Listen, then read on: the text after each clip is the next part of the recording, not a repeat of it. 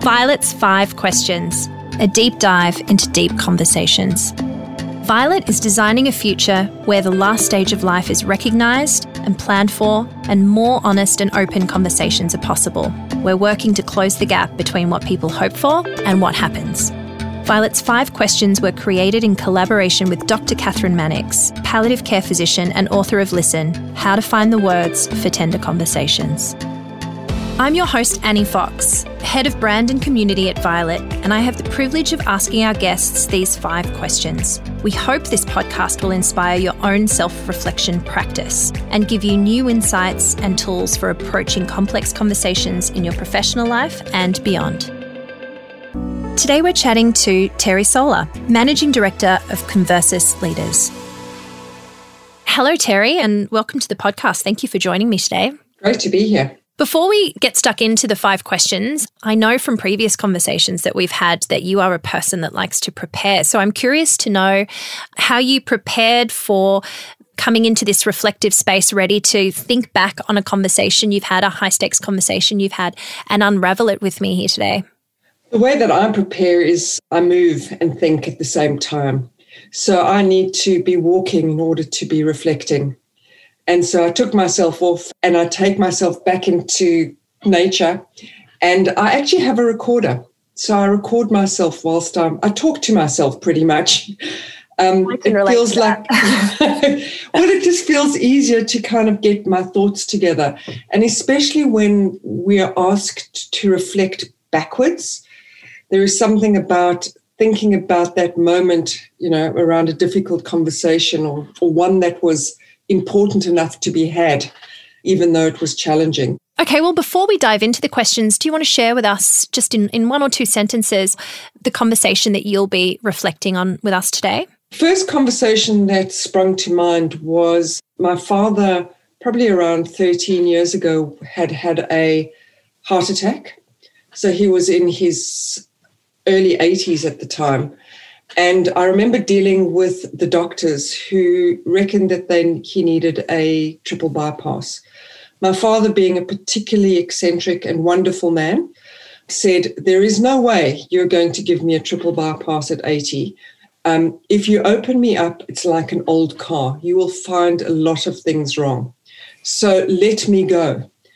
Being part of the medical system, there were a number of incredibly difficult human conversations we had to have around choice and what that means, especially with the knowledge that leaving hospital without going through that might mean that he had to die. So the conversations were with the medical fraternity, with my mother, with my siblings, around what mattered to him. So the first question, what were you bringing with you into the conversation? Another way to think about it is, what were the unnamed ingredients that you brought with you?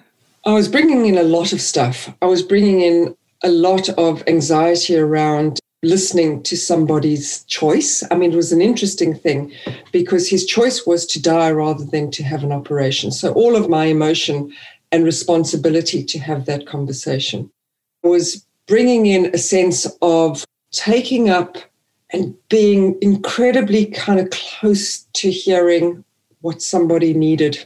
So I had to kind of be empathetic. I had to step out of my own need, my own desire, my own hope, and trust him, my dad, that he was making the decision that was right for him.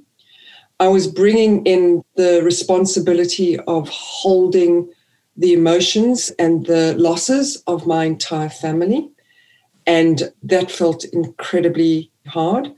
But I was also bringing in this extraordinary sense of awe around somebody who was so clear around what they needed to do. And I could not go past that.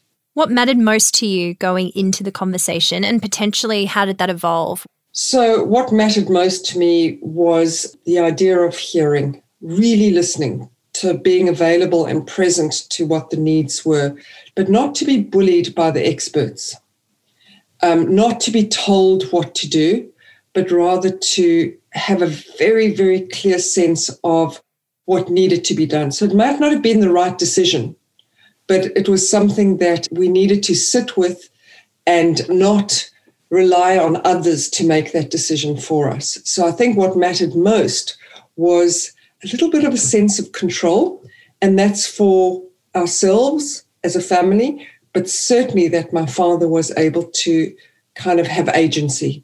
Did you set an agenda, and what was the role of control versus holding space? I mean, there were multiple conversations that needed to be happening at that particular point in time. So there was a conversation with my father, which required listening to him and understanding and questioning. There was a conversation with the rest of my family, which was around letting go and the potential of loss. But the conversation that was most challenging, interestingly enough, was the conversation with the so-called experts, the ones that didn't want to let him leave the hospital because they felt like if they did, they weren't performing a duty of care. I'm not sure what it was.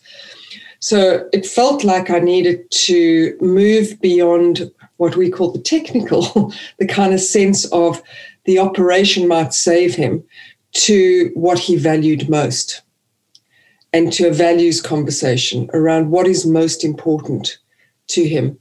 So there was a general sense of no agenda. I think that I was fired up and clear in terms of purpose. I wasn't going to leave without the conversation happening. I was kind of shoved from pillar to post in terms of who I could talk to and who was prepared to sign it off. But I think I held steady. And I think that in that got some feedback at the end of it from one of the doctors on that team who said, was quite grateful that there was a kind of sense, without being bullish, was a kind of sense of really being present to what was needed. So I don't know if I did it well or not, but I think that maybe part of it was creating the holding space for us collectively to learn. And that's not an easy thing to do. What was the role of silence? I love silence, and I don't shy away from silence. It's an underestimated strategy to have a really good conversation, because what it does is it gives people the opportunity to pause and think.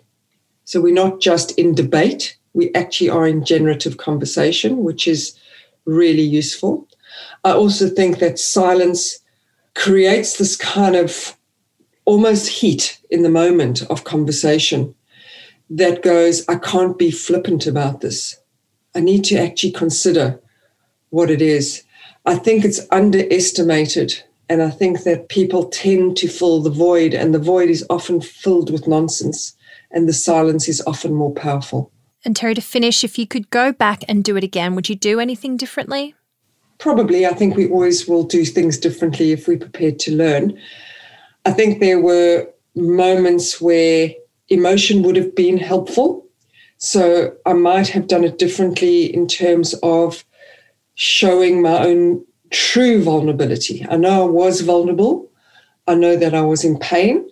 But when I was talking to the experts, I was talking with a confidence that kind of said, I know what I'm doing.